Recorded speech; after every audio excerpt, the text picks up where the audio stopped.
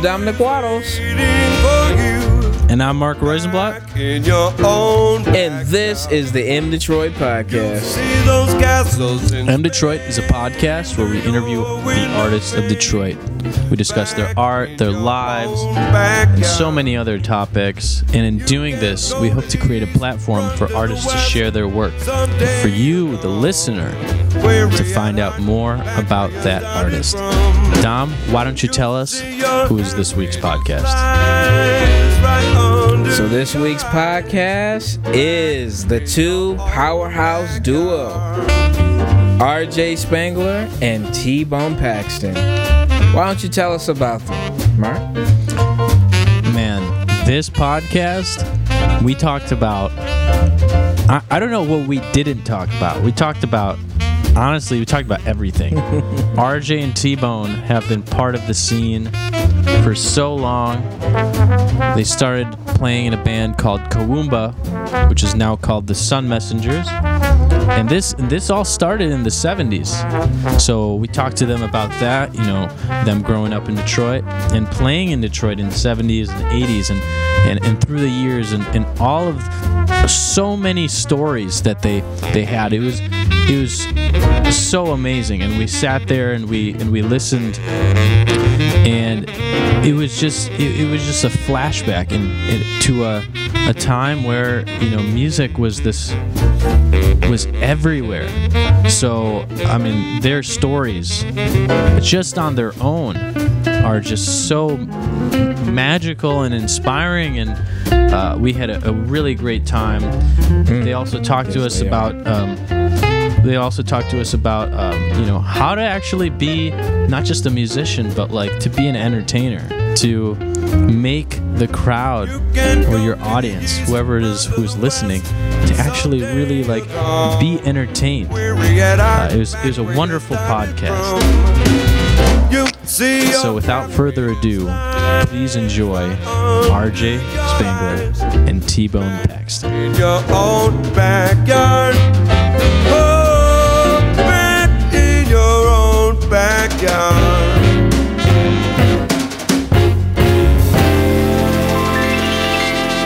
All right, welcome back to the M Detroit Podcast. I forgot my mount, so I'm holding the mic this time. But today's podcast, on Podcast 4, we have RJ Spangler and T-Bone Paxton. Yeah. How are you guys doing? Well, considering COVID days, and this is the day before lockdown for 3 weeks. Right. We're on a precipice of that anyway. I'm okay. I'm all right. T-Bone? Man, I'm doing good. I'm flattered that you asked me to be here, and I'm just happy to be back on the east side. My old stomping grounds. Drove across town to be with you guys. We're in my living room for those of you in right. We are in RJ's land. living room. Yeah. RJ in the house, in his house. In my house, yes. Yep. So the way we like to start these podcasts off is by reading you guys your bio. Uh-oh. And after that, we have some questions. We want to just get right into the serious nitty-gritty. Oh, my. Yep. All right, so we're going to read your bio. So here goes. Lifelong buddies, RJ Spangler and T-Bone Paxton started working together in 1980 with a very popular band around Detroit called the Sun Messengers. They toured the East Coast, Midwest, and Deep South for a number of years. Back then, T-Bone was awarded a Motor City Music Award for Best Trombonist. Since that time, he has also become quite an engaging vocalist. In fact, he has been nominated the last 2 years as Best of Jazz Vocalist at the Detroit Music Awards. The two are cornerstone members of the 9-piece band Planet D Nanette, and as such have toured to 11 states, released as many CDs, and garnered 6 Detroit Music Awards. Now they have to offer the Stripe Down Project, just 4 musicians with a new CD about to drop. And this was referring to Back in Your Own Backyard. Right, which came out last March. Correct. Yeah. T-Bone and RJ have performed in New Orleans and back singers from there on their tours up north like Johnny Adams, Earl King, Eddie Bow for many years. So the music of NOLA is always prominent in their performances. Yeah. From trad jazz to R&B. The Great American Songbook, Johnny Mercer, Hoagie Carmichael, Duke Ellington, and the Harlem Jive of Fats Waller, as well as the proto jump swing of Louis Jordan are also a big part of each performance. Add some gut bucket trombone and RJ's experience with blues, swing, and world jazz on drums, and you have an idea of what to expect at their shows. They are favorites at festivals, art fairs, jazz clubs, brew pubs, private parties, as well as libraries. So now, hearing your bio, what would you guys add or change to change it into present day? Well, I need to update that the CD has already come out. Yeah. That's one thing. Otherwise, that's pretty accurate. You know, T-Bone and I met in the 70s and started playing together. But I started in a band called Kuumba, which means creativity in the points of Kwanzaa, as you might know this. I don't know, Dominic. I've met people who don't know what the points of Kwanzaa are, but one of the points of Kwanzaa is Kuumba, creativity. And we were in a band called Kuumba in the 70s. And by 1980, we changed the name to the Sun Messengers. And that's really officially when John and I started working together. I'd say you were kind of a peripheral member of Kuumba, John? Yeah, I thought I was a member. I thought I was in Kuumba before we changed the name. I don't know if that's true or not, though. Maybe. Yeah. I mean, I think you were there at the last iteration of Kuumba. At the very last, but I was hanging out. Yeah, you were there. I saw my first concert that I saw of Kuumba was the infamous historic performance at the Lions Club on Oh, you were there. Harper and 1978, I think. Yeah. Care to share the story of this infamous performance? Oh, it was unbelievable. RJ, he tells well, much better. This goes back to when I was a kid. I mean, we had a band we put together with just kind of like a bunch of guys that lived. Okay, we're just blocks from where this all started. Right now, we're in Grosse Pointe.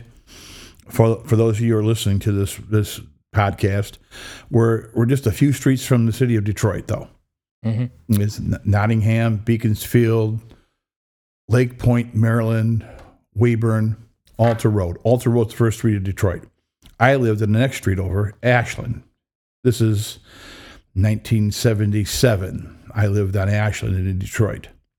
Just a few blocks over from here. But it was a whole other world. It was Detroit. And I lived on a canal. And it was a group made of people that lived in Detroit in that neighborhood.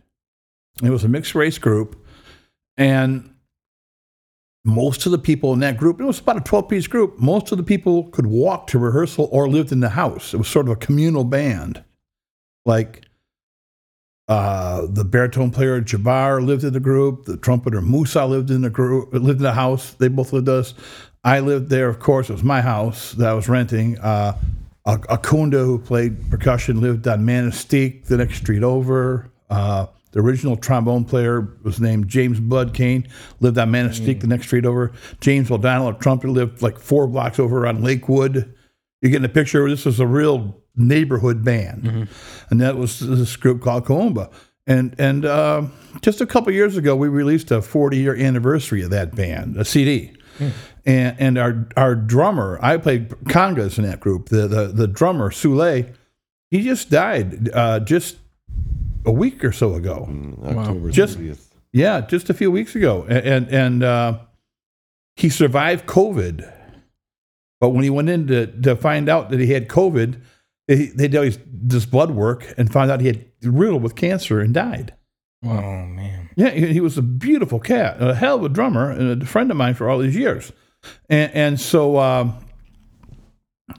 we had this band. It was like a community neighborhood band. We were just kids, We would play at like backyard parties, and we didn't know much about the music business or anything. We were just young guys. We were playing street parties and at art openings and coffee houses. Things you do when they're really young. You know what I mean? Trying to get something going on in the music world. But we weren't thinking about the music business. We were just trying to get out and play. But you were all a very musically well-informed Yeah, we had these two older guys that lived at my house. One was 35, one was 36, and they had a lot of experience that they were teaching us. Right, they were like mentoring us young guys. Right, Right. and so we were rehearsing 3 nights a week, whether we had a gig or not. We were very disciplined, and we were transcribing and learning and practicing and all this stuff. And during the days, we would shed, and it was a real jazz experience. And like Belgrave didn't live far away, and he'd come by and check up on us and other guys. It was a real heady time in the 70s. You know what I mean? And there was a lot of musicians lived on that same block. Like a great drummer named Danny Spencer lived on that block. Danny Spencer played, and like he when he left that block, he moved to San Francisco and played in Joe Henderson's band. Wow. Yeah, he was. That's how. Yeah, when he was in Detroit, he played in Ken Cox's band, CJQ. They made 2 records on Blue Note with him on drums. Yeah, Danny Spencer's a great drummer, still alive. We talked to Vincent Chandler, and he was telling us about Ken Cox. Yeah. Well, his drummer on those 2 Blue Note records he made was Dan Spencer. He was my neighbor, on this, like 5 doors down across the street. Amazing. On this block, and on the other end of the block was a woman named same block. I'm not saying like up the same street, the same exact block, 5 doors down was a woman named Mickey Braden. Mickey Braden sings on at least one, if not several, James Carter CDs. And she's made a career singing on off-Broadway and Broadway, doing like Ma Rainey and Bessie Smith and that kind of thing. And these are my neighbors. This is where I live. I just happened to move there. Yeah. And kind of built this kind of nutty coterie of jazz disciples around me, and I was hanging out downtown, and especially in the Cass Corridor, there was a group called the Griot Galaxy. Have you guys ever heard of them? No. The Griot Galaxy was a group built around a guy named Farouk Zibay, who was this great avant-garde saxophone player, and he had a bass player named Jaribu Shahid. Jaribu was a hell of a bass player. He plays every Tuesday or every other Tuesday that he switches off with Pedras over at the Dirty Dog. He tours around the world with Roscoe Mitchell from the Art Ensemble in Chicago, and he tours around the world with David Murray. He's a world-class bass player. He's incredible. He's my age. But he was already a great bass player then. And we would go see these guys playing at this place called Cobb's Corner, which is not what Cobb's Corner is today. Well, right. Cobb's Corner on a Monday night at $2 a head, they would be making $800 at the door. That's amazing. In 1977. That's how many people would come to go see live jazz on a Monday night. You understand what I'm saying? Yeah. People went, and it would be my age, be 18, 19-year-olds. You could drink legally at 18 when I was 18. So people were out, and black people and white people, you know, and it'd be 65-year-olds and it'd be 18-year-olds. And it was, races were mixed up, ages were mixed up. People, if you loved the music, people didn't care, you know? That was the era that we grew up in. And the other thing that was great is we grew up in an era when, like, when we play gigs, there'd be girls your age at that gig. Yeah, man. Right. I'm going to move off that subject. Okay. We'll talk about that after the podcast. Yeah, okay. Right. Because men like this sort of thing. Anyway, so moving right along. We were building up this thing with Kaumba, and we were like disciples of music, and it was a lot of odd metered stuff and modal jazz, and we were highly influenced by this group, the Griot Galaxy, and you know what a griot is, right? Okay, well, a griot is a French word, but it's used in Senegal as a keeper of the tribe's history. Of the Senegalese and the in Gambia. He plays the kora, and he sings these tribal songs, and the history of the tribe is kept in song form. They sing these songs. So griot goes to that. So Griot Galaxy, Griot, Griot Galaxy. So that's some deep shit, right? It is. Yeah. Okay, so we were devotees of this group. We were deep into Sun Ra. We're deep into all this kind of stuff. And so we had this band. We were creating our own our own language, because Jabbar, who was like 15 years old than us, he's writing us songs. We're going out and hearing live music all the time. And so we would go out and play all these little parties in the neighborhood around here and art shows, and people were starting to, and like I said, coffee houses, and people were getting to see who we were. And so Rick, who was my partner, Rick Steiger, we co-founded this band together. His dad belonged to his Lions Club over here in Harper on the east side. And he said, I think I can get Dad's Lions Club for the night. We can put on our own show, and we'll charge at the door, and we'll do something, put on our own gig.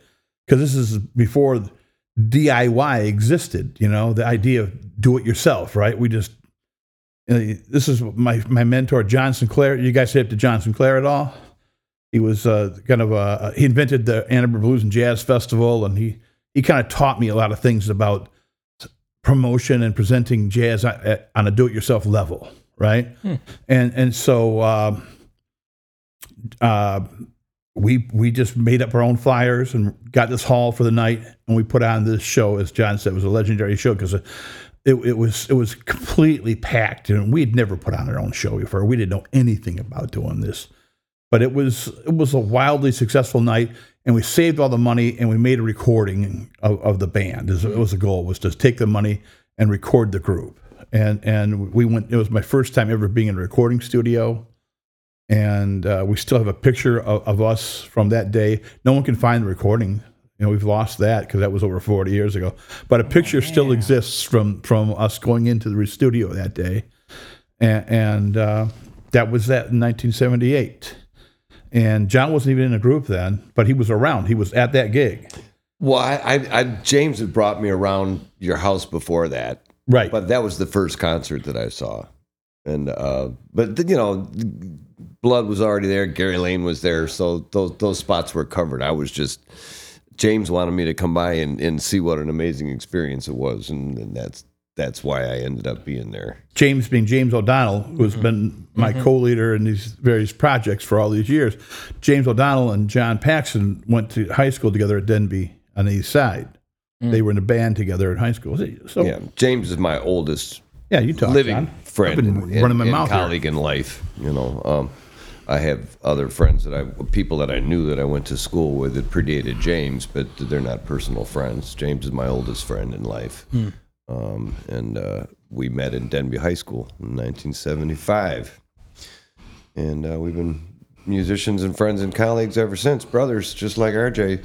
So, James brought me around, and I got to experience the band, and it was quite an experience, It really was. It was an amazing, that concert at the Lions Club was just filled with so much energy.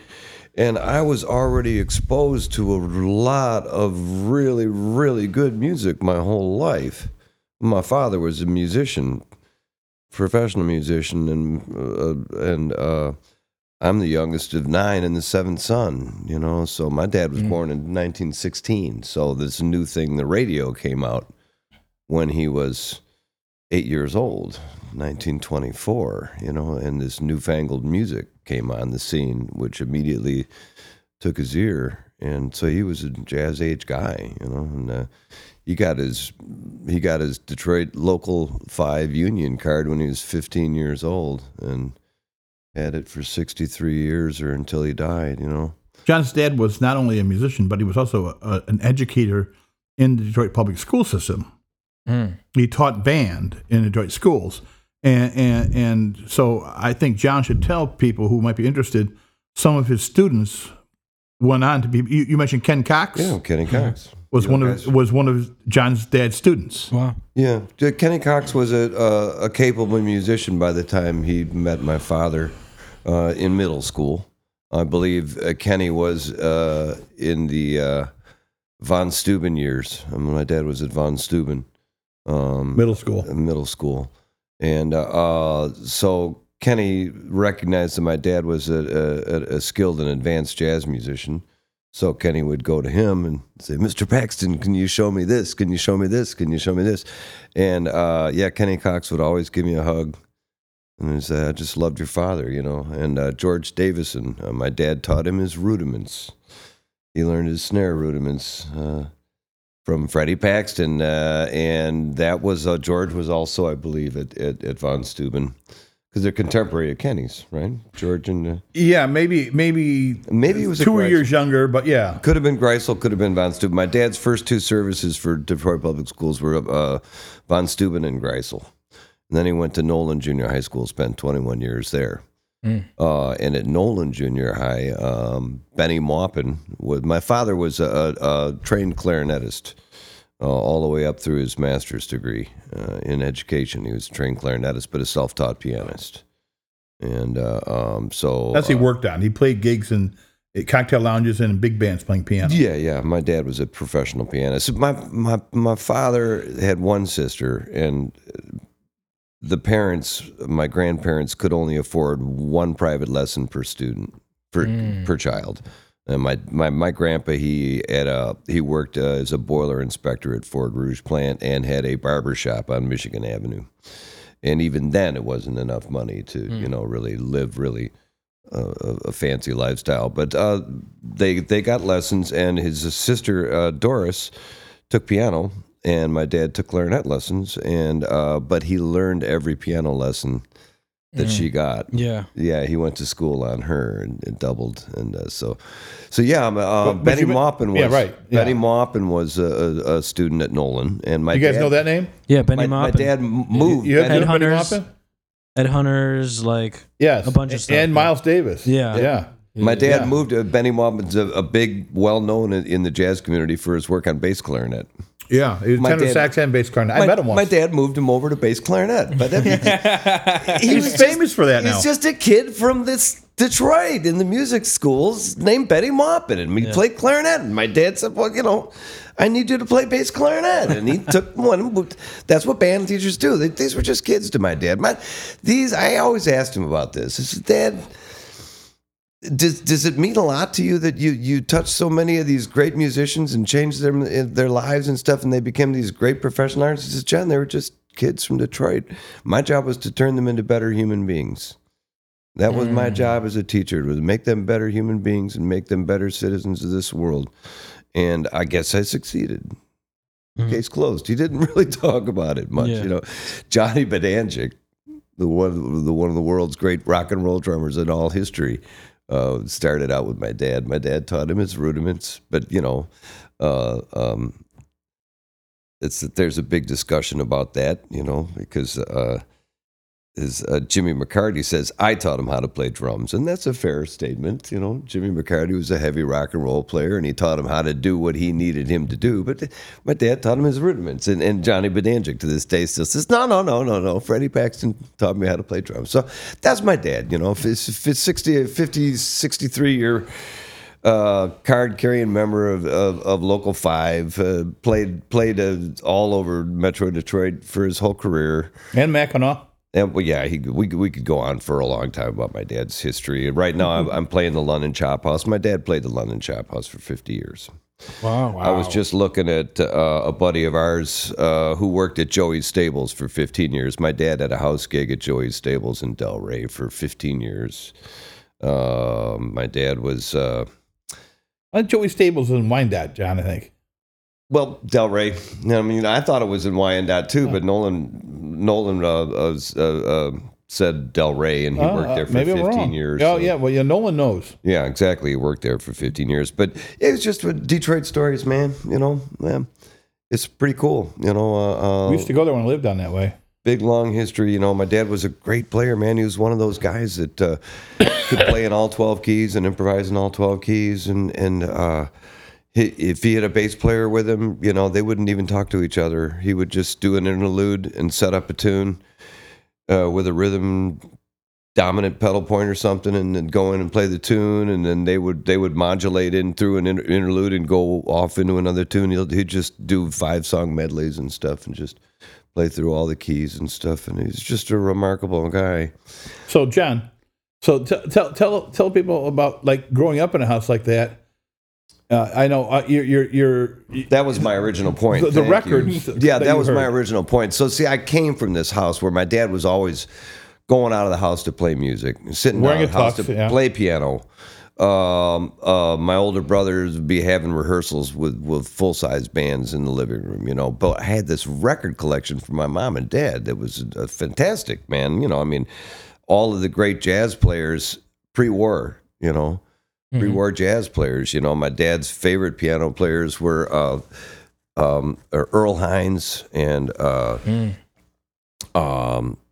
Tatum and Earl Garner. Sound like your house? Dominic, yeah? Yeah, right. What's it like at your house? I don't know. You know?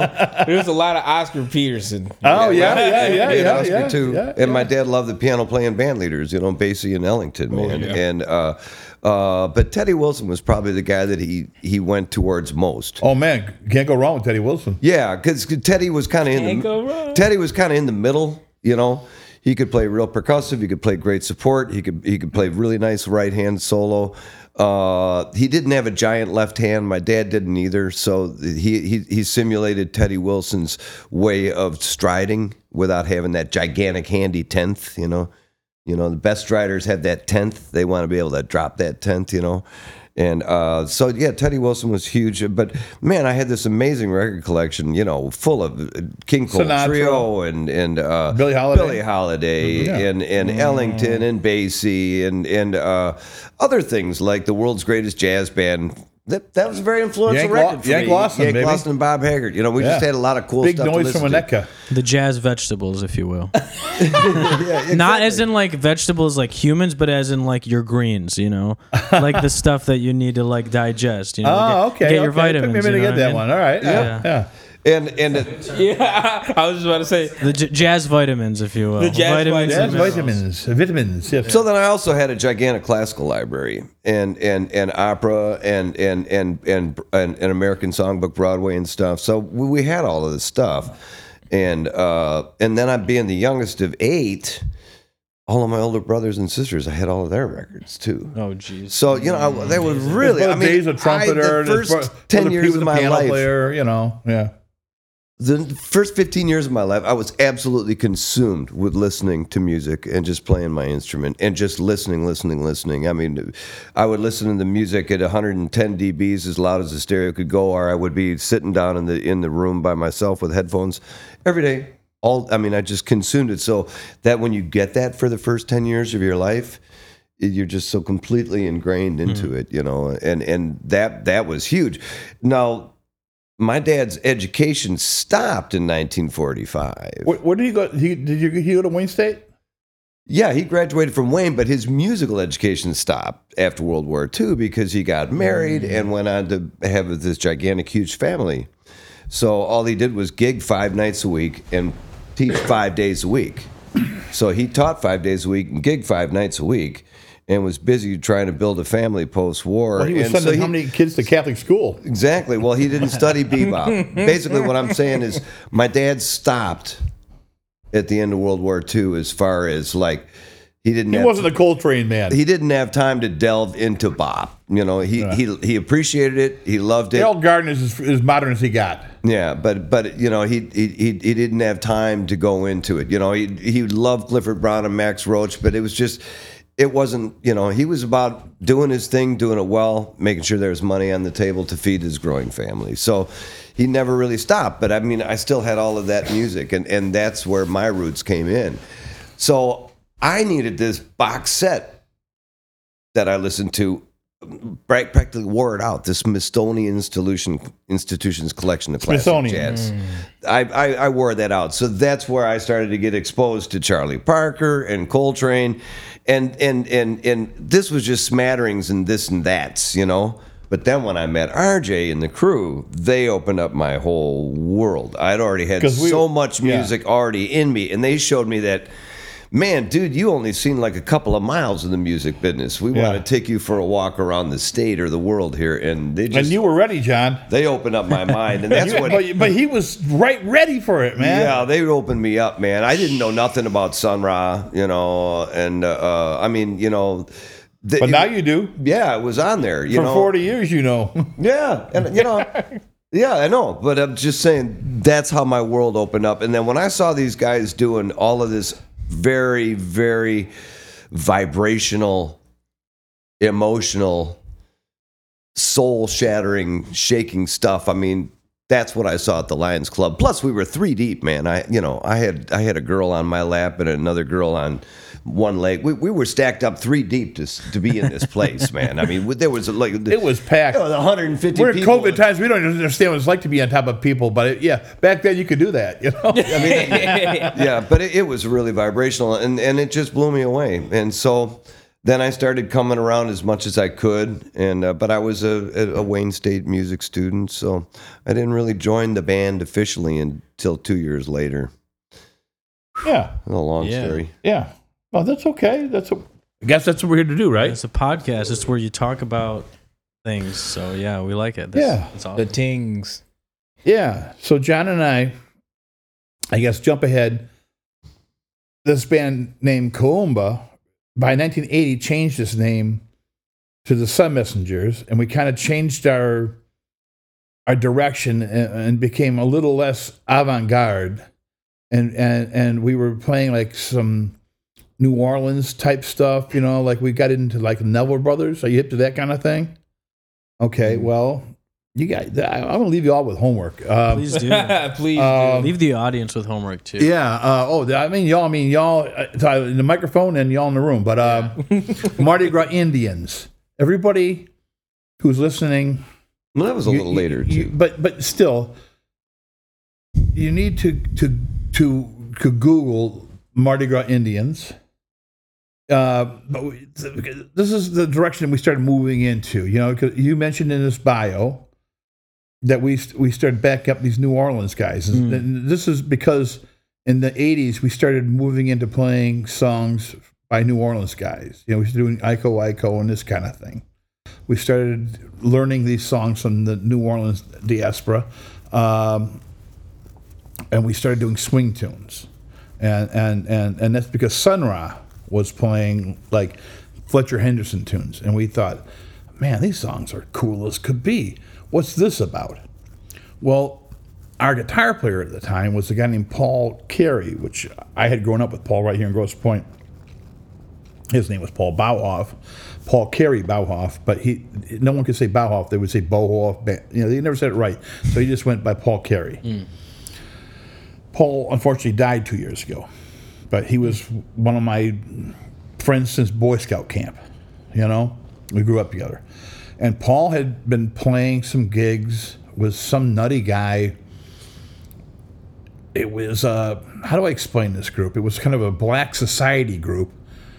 You know, we would play black cotillions, you know, black dances. But this guy was not much of a musician, but he felt it was a good idea to have a white guy in the band. So he would hire Paul to be in the group. And Paul thought, some of these guys are really good musicians. So he started getting their phone numbers. And one of them was this guy named Lou Barnett. And Lou Barnett was a hell of a saxophone player. Lou Barnett had played gigs with Billie Holiday. Lou Barnett had spent years in the Aretha Franklin touring road band.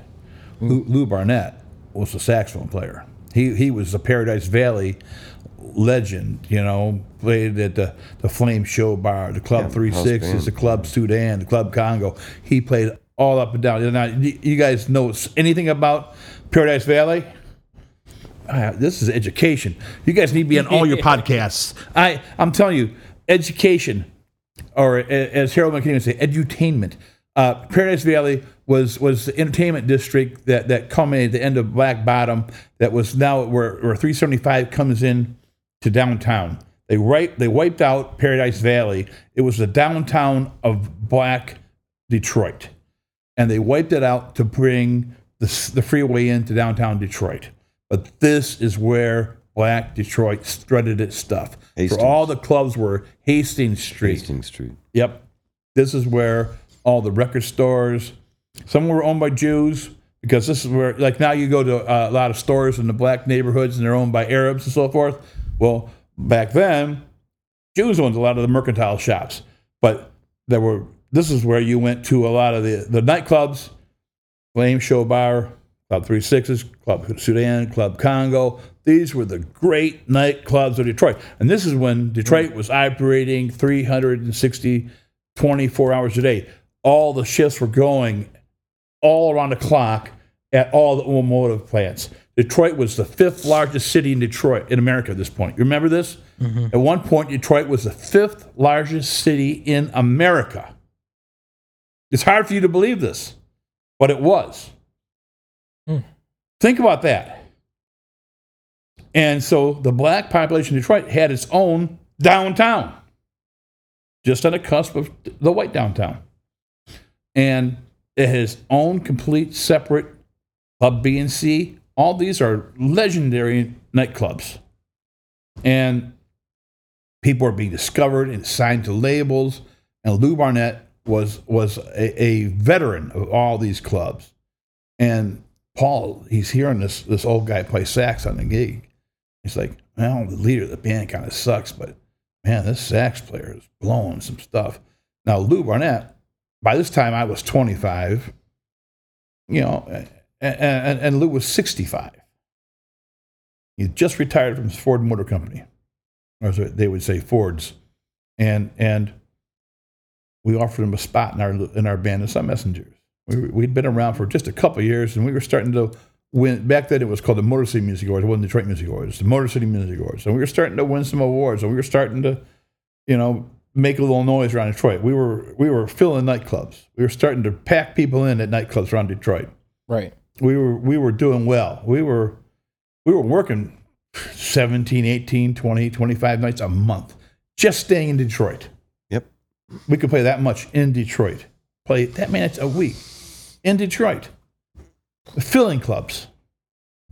This is how people went out. Yeah. There was no Mothers Against Drunk Driving. They hadn't changed the drunk drive. I mean, people were going out to party. Young people, old people. We would play at Alvin's Finer Deli right there in Cass, which is now that place Tony's, I guess it is. I don't know what it is. Tony V's? Or maybe it's now it's the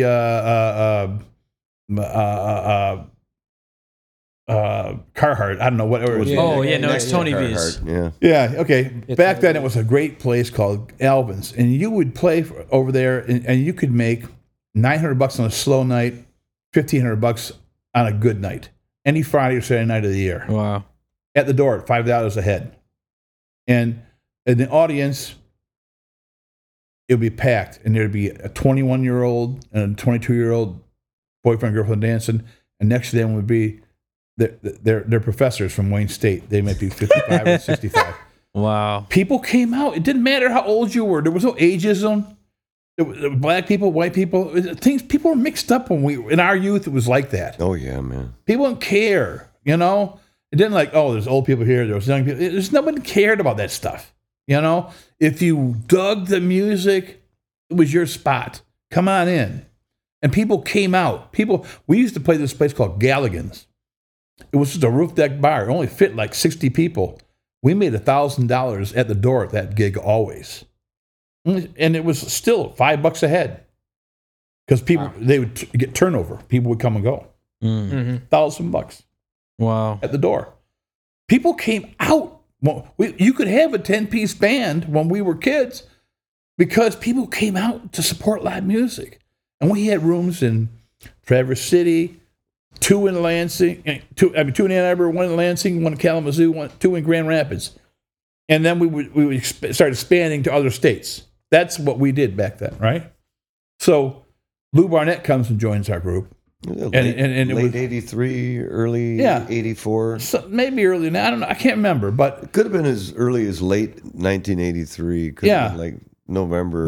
But like we were, like I said, we were modernists. You know, we were Coltrane. You know, that was we were into jazz. You know, I'm here. Look, look at what I'm wearing. You know, Yeah. and Just on record, RJ's wearing a train hoodie. Yeah. It looks stupid cool. I still am a modernist, but I love it all, right? So I'm playing with Lou on stage, and he plays Body and Soul, and I'm telling you, he sounds just like Coleman Hawkins.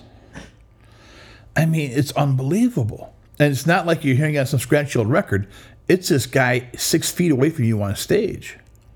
And to have that revelatory feeling and to feel that in your heart and your soul, it knocks you out. And it changed us. Like James O'Donnell and T-Bone and I and Rick, my co-leader.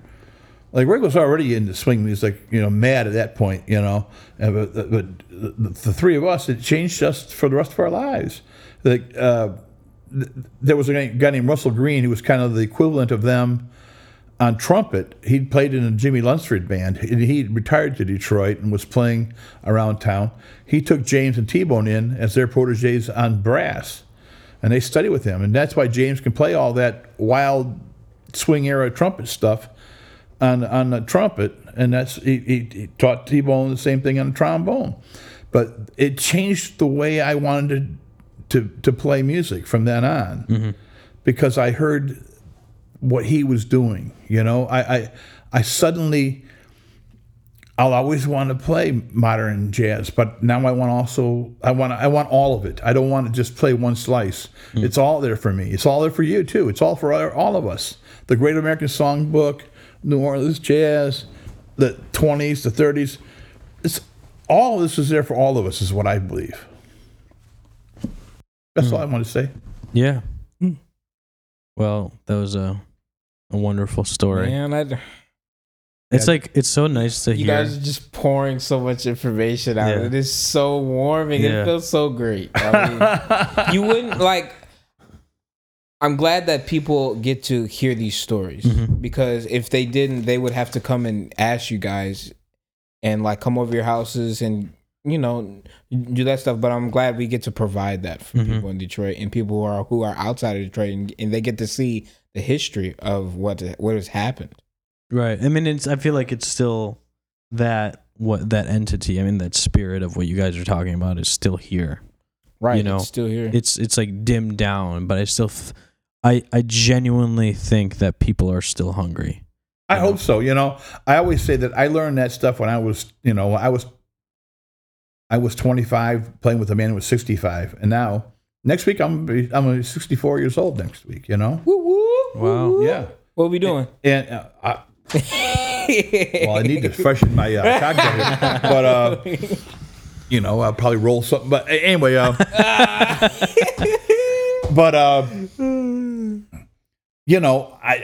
always say that in our band we have Matt LaRusso on guitar, who's knocking on 30, and Jeff Cooney, who's just a little younger than him, on bass.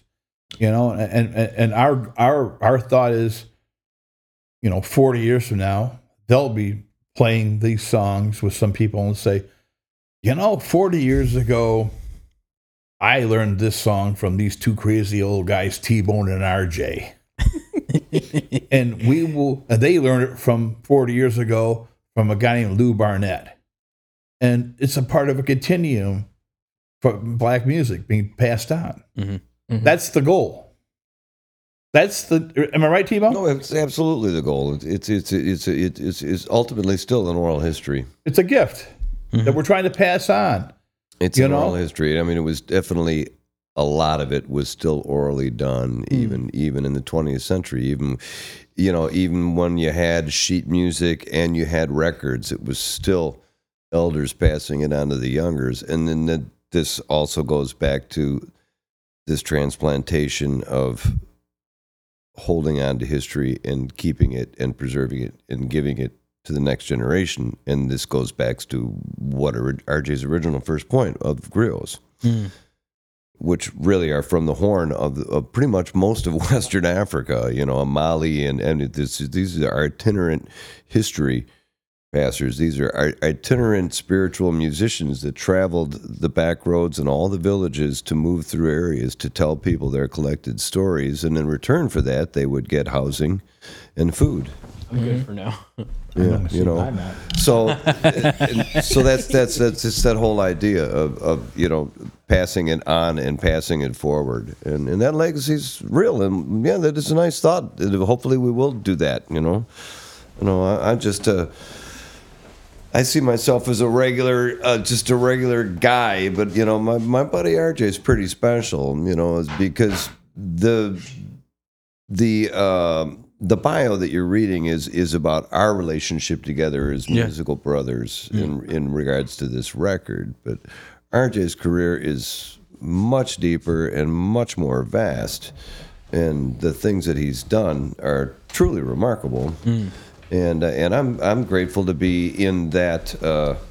I'm grateful to be in his orbit, and we're equals and dear brothers and lifelong brothers in music and stuff. But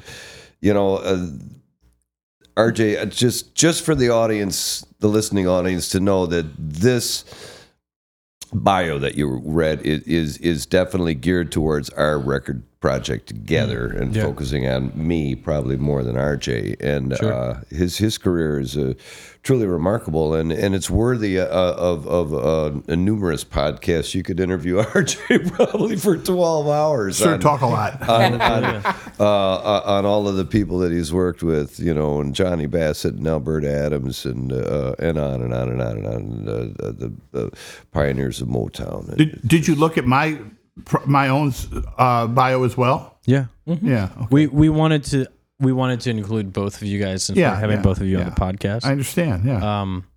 You mentioned how you are still teaching orally. We just had Sean Dobbins on the podcast, and he was a brilliant kid. He is amazing drummer. So cool. And he was talking about how you would have musicians and educators would be like, go on the bandstand, and the person just I don't know what tune they're playing. Yeah, go on anyways, So it's just it's an amazing thing to hear that is not only is that that's still happening. So it is it's really interesting how you guys are mentioning that it is an oral tradition. That's how you guys are learning. You guys have, not only are you guys continuing the tradition, but you are rooted in the tradition. So it's really nice to be able to hear that. We want to kind of talk about, your time in the Sun Messengers and how that kind of has carried over to, your other bands, like your quartet and the Planet D, Nanette. Can you talk a little bit about, the lineage moving from those bands and stuff? Yeah, let me pick it up as the lineage, because that's a good way of putting it. After, in my mid-30s, I'd been in Sun Messenger then for about 17 years, and I thought, wow, I've been with this band my entire life. And I thought,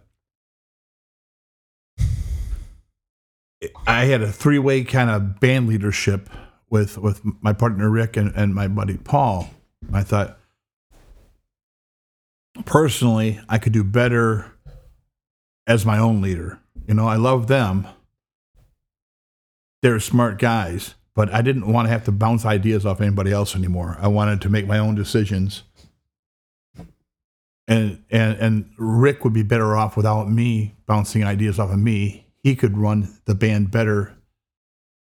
He has done very well doing it his own way without me being there. I'm trying to be delicate here and not insult anybody because I love Rick. But I think that Rick had his own idea of how he wanted to run the Sun Messengers.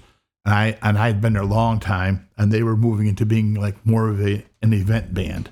And I didn't want to be in an event band. Mm-hmm. I wanted to play for live audiences still. I knew that I can get record deals. They'd kind of give up on that idea, But I knew I could do that. And I did. I saw a guitar player at the Jazz Festival named Johnny Bassett. I went and got his phone number. I called him up. I said, I met him at a gig that he was playing.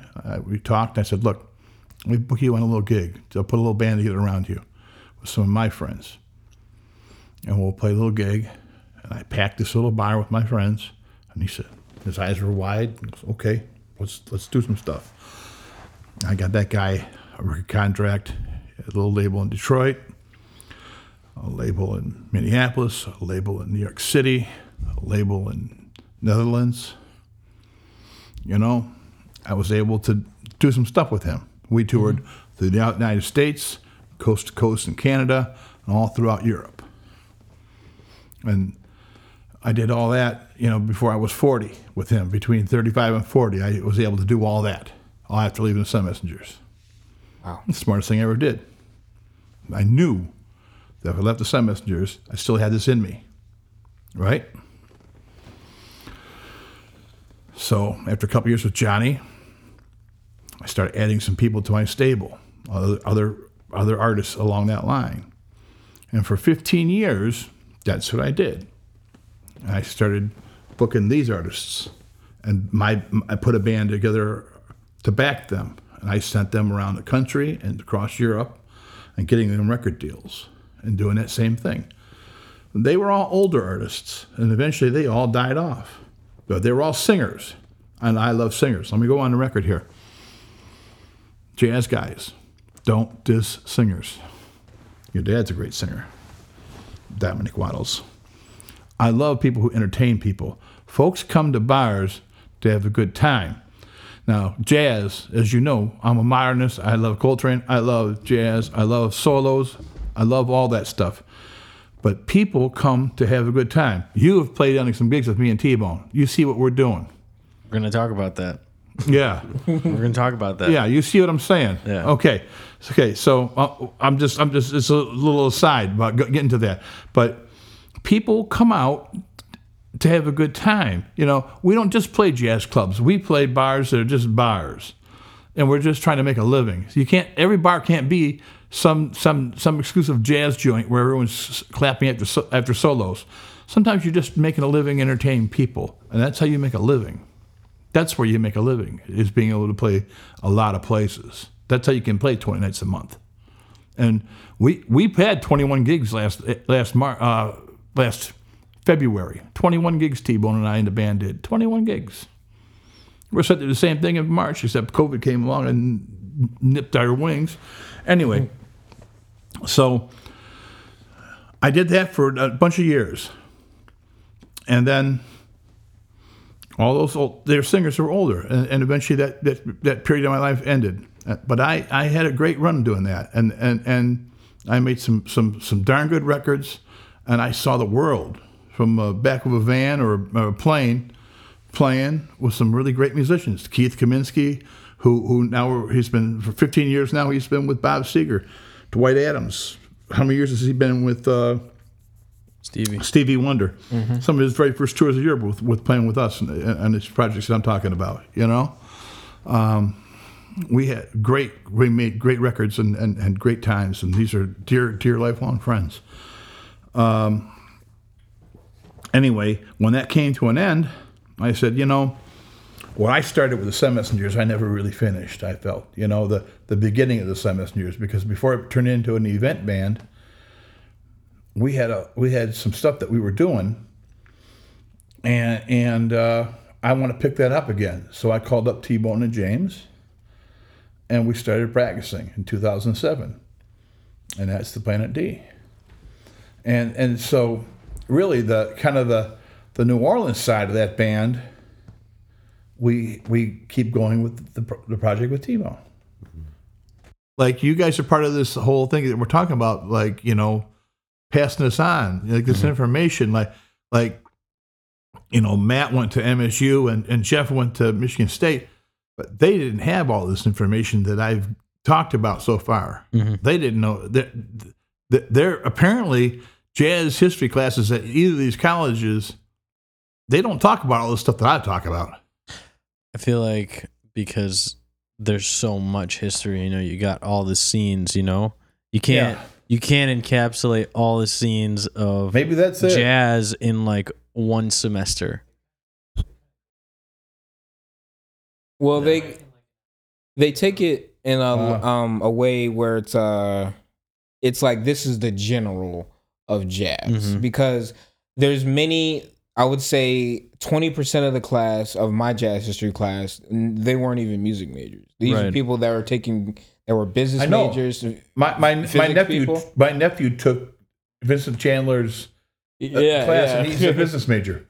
Right, and it's just like it's great because even me, I learned new records. Like one great record that I didn't know about was Wynton Marsalis' Black Codes. Oh, I know that record. I didn't know anything about that, but he played it. I was like, man, this is out of the world. Yeah, Right. yeah. And then each teacher has their own niche. And Vincent Chandler's was mainly a lot of Coltrane.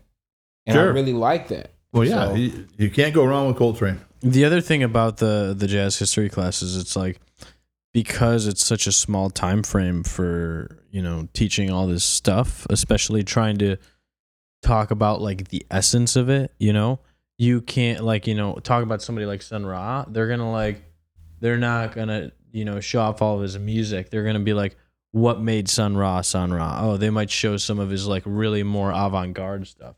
Right. But they might not talk about like Languidity. or like his more like grooving stuff. Yeah, right. That kind of That's stuff. Languidity, yeah.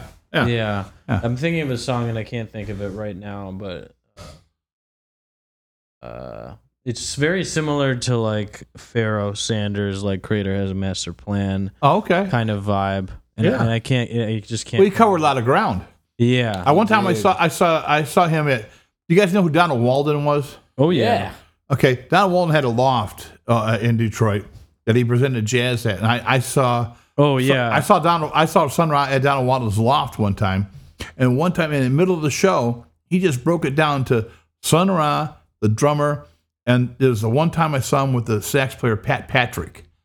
Pat Patrick's on all those classic old 50s Sun Ra records, but he didn't tour with the band in the years that I saw him, except for this one time. And Ra broke it down to like 40 minutes of just playing barrel house blues on piano with the drummer at Pat. Mm-hmm. I never saw it before. It was a one time. The record I was thinking of was Sleeping Beauty I don't know that by one. Sun Ra. All right. But it is Yeah, it's like 1,000. yeah, it is more like groove oriented stuff. This is from 79. Ah. But it is like kind of in the Languidity Yeah. kind of vibe. Yeah. Man, Rod did a lot of stuff, man. Yeah. Jazz history is very complicated. In a traditional university music course, a degree, and you'd have to study European music history for 3-4 years. 4, 8, 12 semesters. And that's really the way jazz history needs to be taught, because Yeah. 500 years of classical development in classical art forms have been shrunk down to 50 in jazz. Okay, so it's like this intense distillation is squeezing on this European art form, squeezing it down from 500 years to 50 years, and then all of this rhythm-based, syncopation-based aspects colliding with this European pedagogy. Just in the last couple of years. And just bam, all down into 50 years. And then in top of that, then you have all of the societal and political and social pressures of the 20th century and all of the advancements in the speeding up of the 20th century all at the same time. This modernization, all of this happens at the same time. So there's no way that you could cover it all, because jazz is way deeper than the sound. There's so much more involved in it. What was going on sociologically, politically, on the race front, on the injustice front, on the education front, on the political standing up for your beliefs front, on everything. You could do a semester of jazz history on Pittsburgh. Oh, yeah. You could do a whole semester of a jazz history course on Pittsburgh. Yeah, Or exactly. Philly. Or Philly, or Detroit, or, Chicago. It's just Captain way, Walter way, Diet. way too deep. It's just way too deep. It's just, that's what makes this art form so amazing, and that's got a lot to do with why it's gone all over the world. Sure. Yeah. The other thing is like, there's like literally like you said, there's so much that like the most of what is spent on is like what made jazz, like Louis Armstrong, Miles Davis, Charlie Parker, like these huge names that like, Right. but The Giants. the more specific stuff, it's like, I think that's what made jazz too. And I think that part of like, you were mentioning like this 500 years of like classical music. It's like, I think a huge contrast is the that jazz in itself is like this innovation music. Like what can you do to like go take it to the next step, you know? Yeah. And in classical music, a lot of it was like sticking to the grain and like just, you know, being like kind of like the pencil pusher. And there was really like less innovators, I would say, in classical music, except for when you get to like 20th century, you know? But like in jazz, it was like every single person needs to be like, you know, your own unique voice. It's striving. Exactly. Exactly. Yeah, you yeah. know? Well, you know, a couple years ago, I was lucky enough to receive a grant from the Knight Foundation to put on a bunch of concerts at the Scarab Club, which really pushed me to come up with new material for each of these concerts. I had to put on 5 concerts in 2 years with whole new repertoires for each one. Just like they do at the Jazz Lincoln Center, you know, each of these concerts are. It was hellaciously difficult for me because I had to. It was $52,000, which is impressive, right? But you have to raise matching funds. You think about that. You have to raise $52,000 to go with that, to get that money. Now, some of it can be in-kind donations, but that you have to raise money to go with it, right? Mm-hmm. And there's educational components, so you have to put on events that are educational around each of these events. So this is a daunting task, you know. Now, God bless the Knight Foundation for offering this thing. You know, they awarded this. It was through the Scarab Club. They gave it officially to the Scarab Club for my concert series, but it pushed the hell out of me, you know. But out of that time, you know, like my guys, like Jeff and Matt, who I'm talking about, what they learned, like they learned a whole repertoire of Louis Jordan tunes, a whole repertoire of Buddy Johnson tunes, a whole repertoire of Benny Moten tunes. You know, we did one of Ellington's small groups. We did a project of Thelonious Monk with right there's a box of CDs right there in front of you there, Rob. Monk's Dream. No, that box right in front of me. Yeah, that's it. This is our latest CD. I spent it today filling envelopes with these, and this is our latest CD, and it's Planet Dino Net with John Sinclair. Mm-hmm.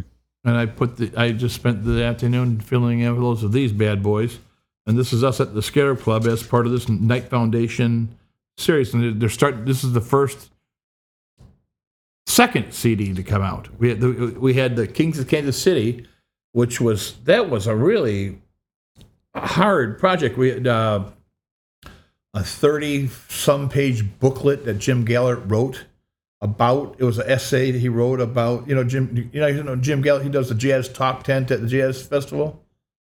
Yeah. And he wrote that book, Jazz Detroit Before Motown, with Lars Bjorn. I think they were mentioning it last year at the Jazz Festival. Well, every year at the Jazz Festival, there's the Jazz Talk Tent. Yeah. Right, I know about it's that. Right in the middle. Okay, well, these are the two guys, and they're great guys. They're both friends of mine. You can imagine T-Bone and I. These are the kind of guys, jazz nerds, that we would be hanging out with, you know. We've known Jim Gallert all of our lives, pretty much. I'm going to have to get off and talk about Jim in a minute here because it goes back to an early part of my life. But this is, folks, in podcast land, we do have a new CD out, and I wish you would go to Bandcamp and go to the Planet Dino Net page and think about getting it because it just came out. It's with my mentor, John Sinclair, who does his odes to Thelonious Monk. And we do 2 instrumental arrangements by Scott Gwinnell. And then we do 2 songs where we back up John doing poetry. He does one poem which is kind of like about Tyree Guyton's art and then brings it back to Monk. It's kind of fascinating. Yeah. Anyway, that's our latest CD. And we have the CD with John here. Now, Jim Gallert was on WDET for close to 20 years. Yeah. He was hired to work at WDET by my Uncle Bud. My Uncle Bud was the music director at WDET in 1972. And you guys don't know about my Uncle Bud, but he played in the band called Tribe. Do you guys know the band The Tribe? Possibly. The Tribe was a super group when I was a kid.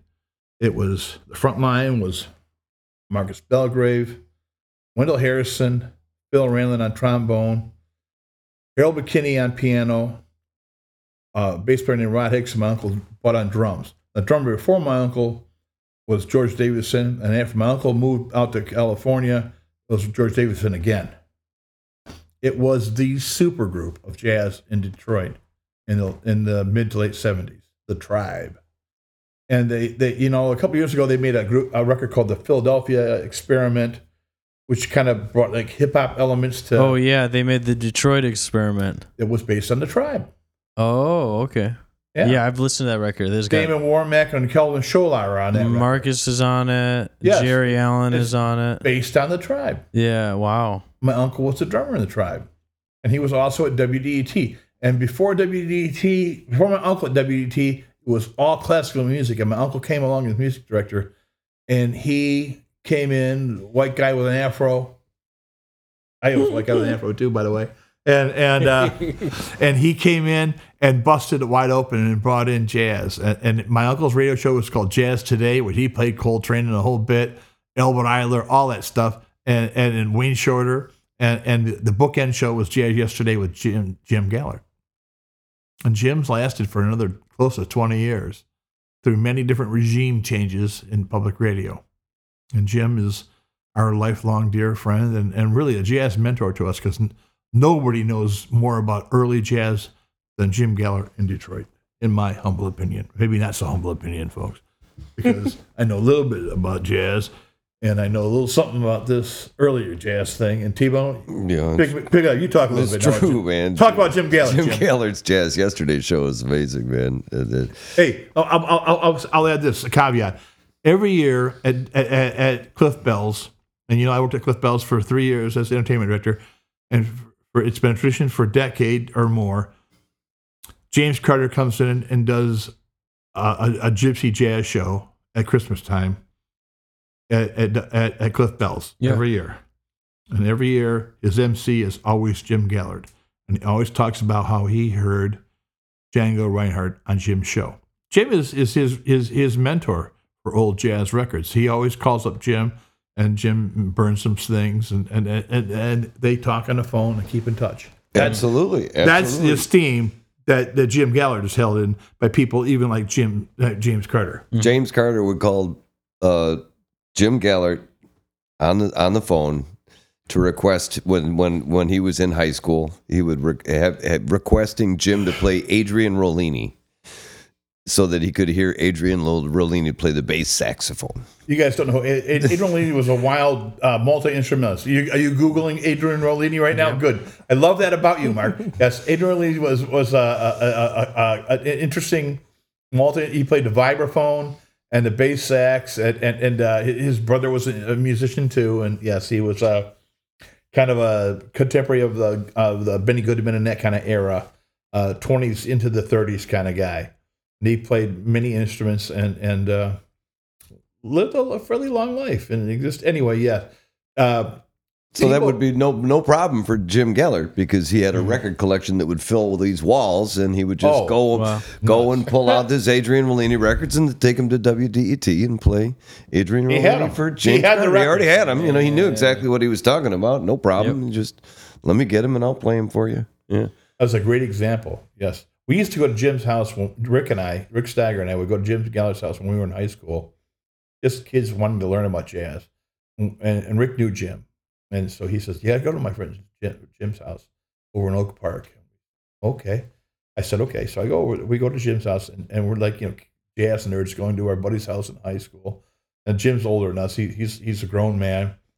I mean, he's like 25, and we're like 17, and we're all jazz nerds sitting in the bedroom at some guy's house, listening to records, and he's playing this James P. Johnson and crazy, records and stuff. And his bedroom, like you're sitting in the bed and there's like records lined up against here. You know what I mean? There's records on the wall. There's records. There's records everywhere. But you go out of the bedroom and there's lines of records against the wall going into the living room. And then there's records in the living room. His mom and dad are sitting there watching TV and there's records around the living room. Oh my God. Oh yeah, Jim. Oh yeah, Jim. He's a special guy, man. Yeah, he's a record guy. Yeah. He just retired from his day job last year, and is a beautiful cat. Now James Carter, we met him when he was not even he was in junior high school, and by 15 we were hiring him on gigs, and he was subbing in our band, the Sun Messengers. Wow. Oh yeah. James Carter was. We took him on his very first gig out of state. First road trip, yeah. Yep, he played my brother's fraternity in Atlanta. His first gig out of state in his entire life. That's awesome. And it was mom and dad. I know all his brothers. We used to go. Here's a story, because we played a lot of weddings in the Sun Messengers, right? We used to play this wedding palace out in Macomb County called the Hillcrest Club. Now it's no longer there. I don't think it's probably some other name. But you remember the Hillcrest Club, John? Oh yeah. The loaded was always greasy and a little dangerous. Like you might slip on your ass because it was so greasy going in and out. It was just this is where you load in and load out. It was like, Jesus Christ, you're taking your life in your hands because the floor is just so slippery. Oh my gosh! But they Well, I know clubs like that, but they're not like jazz clubs. It's like no, this is like several floored place, Oh, and it was very very Italian, So like they would have they would play the Candyman, and they would bring up this giant sweets thing. Remember that, John? Oh yeah. Yeah, and it would be 300 Italian people at his weddings and stuff. But they had a club, a separate nightclub. In addition to being a wedding venue, they had a nightclub, a top 40 nightclub, and they had a house band. And the house band, James Carter's brother had the gig, and James Carter's brother, Rob Carter, he's like to singing what James is to saxophone. Like James Carter has chops of steel and can blow and circular breathe and go all night long and do all that stuff. Rob Carter could play 6 nights a week as the only singer in a top 40 band. wow, Yeah. that's crazy. Rob Carter. Am I right, John? Oh yeah, man. We would go and watch him on our breaks and go, look at this mother singing high notes, a falsetto. They just tearing up R&B tunes. It was this magic. It was amazing. It was amazing. Yeah. He's still around. Oh yeah, he's an amazing guy. So kind of moving on to talking about you guys' experience in Detroit and just the Detroit music scene and how it has impacted your life and maybe how you have impacted the Detroit music scene with PD9. Well, now you've thrown a wrench at the whole affair, haven't you? I'm a reactionary kind of guy. John and I, we just keep on going and do what we do, and we hope that people like what we do. I've been at this a long time and developed a certain amount of contacts, and so people keep on hiring me. They say, "What are you doing now, RJ?" And they bring me back. Am I right, John? Yeah. I'm lucky for that. So that's what I can say about Detroit. I've been at it a long time, and I'm a fairly genial person. Do you know what I mean by that? I like to get along with people. Yeah, yeah. I like people, and I like to get along with them, and I've made a lot of friends in this business. I hate it when they retire because I have to make friends with the next guy. True. Sometimes they go and the next guy isn't as nice as the last one. But, this is the business I'm in. I've been at it a long time. I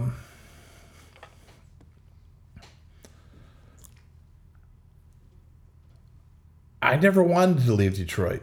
My uncle left Detroit. He was like I said, he's a drummer, and he was a public radio broadcaster, and he was also a producer. He produced live events like he had a great jazz series he did at Cranbrook, you know. Mm-hmm. And then he got offered to run a jazz station in California, in San Francisco. So he took it. I don't blame him. And he had lived the rest of his life in California, and he ended up running a great jazz series out there called Jazz at Filoli, an incredible jazz series. And he got a weekly paycheck year round for running like a 20-week jazz series out there, and he got a weekly paycheck for a once-a-week radio show on public radio out there. And then he played gigs.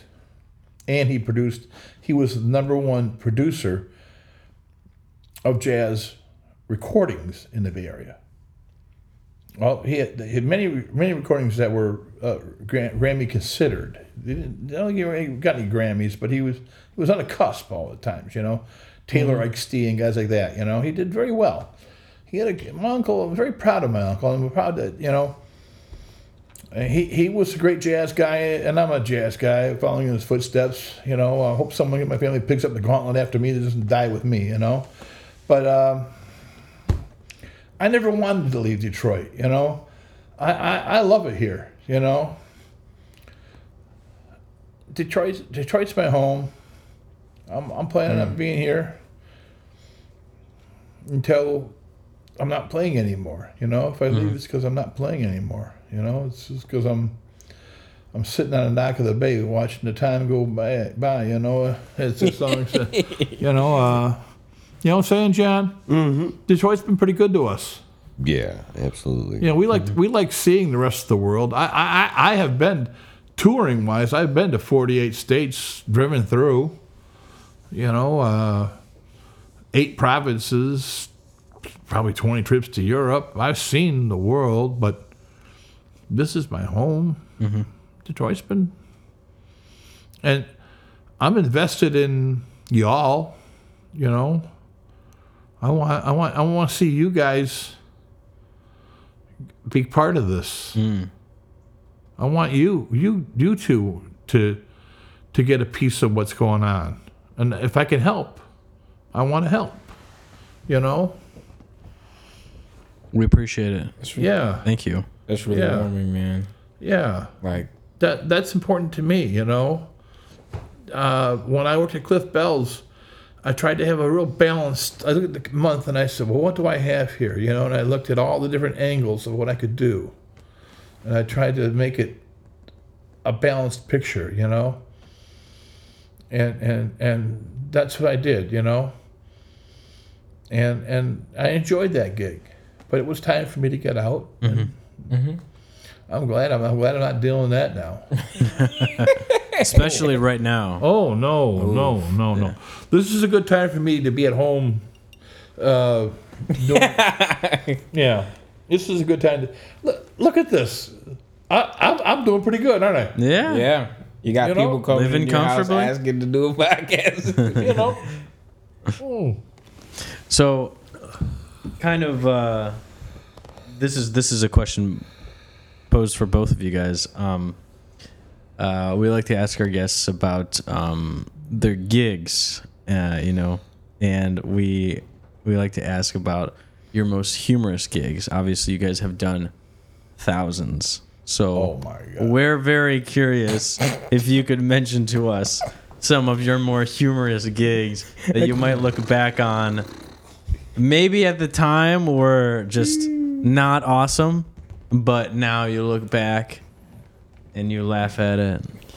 You know, I can't wait. Let us know. I'm excited. This was like, John, this is a tough question, man.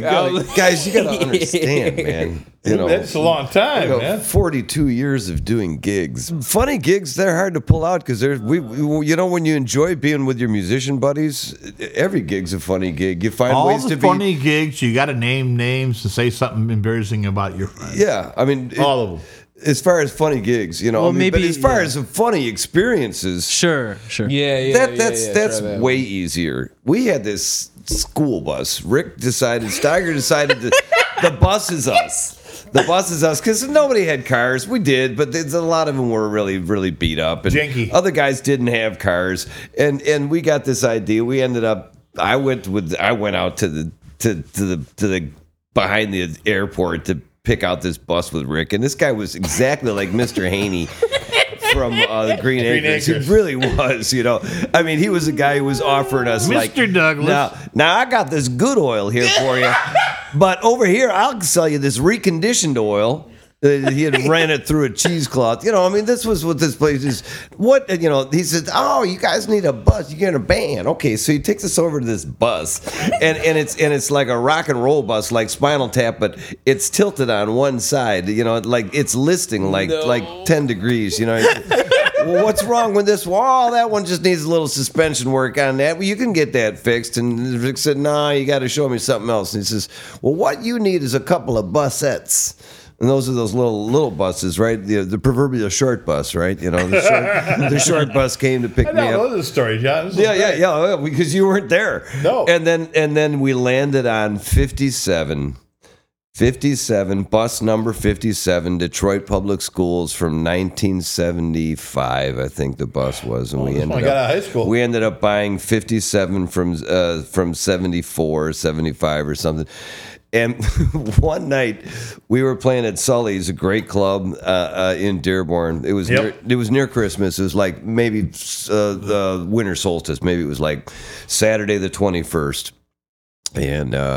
And my brother Fred was in from the East Coast, and he was hanging out with his buddy, and they were driving the Corvette, and they came out to see us, and we gave him a great concert.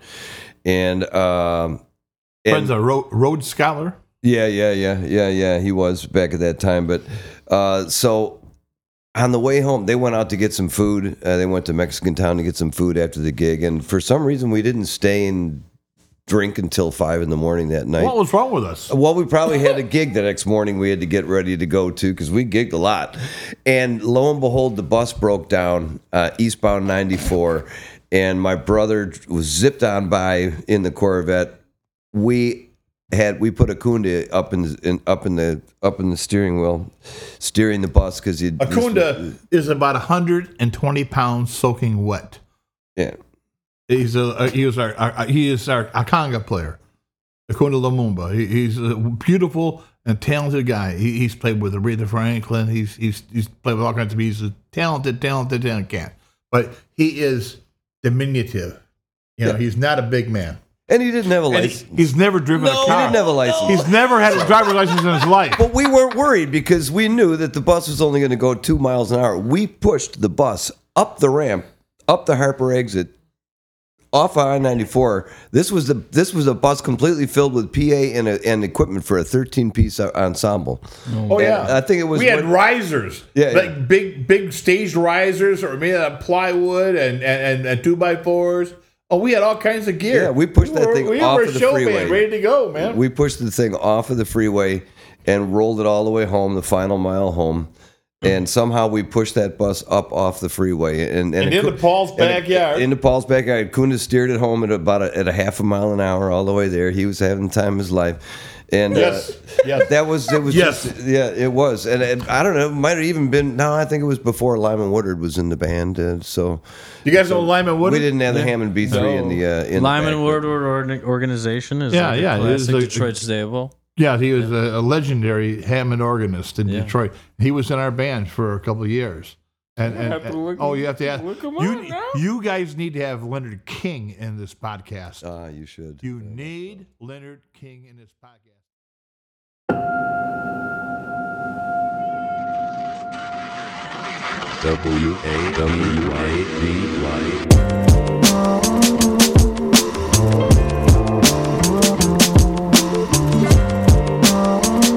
Wow, that was a magnificent conversation.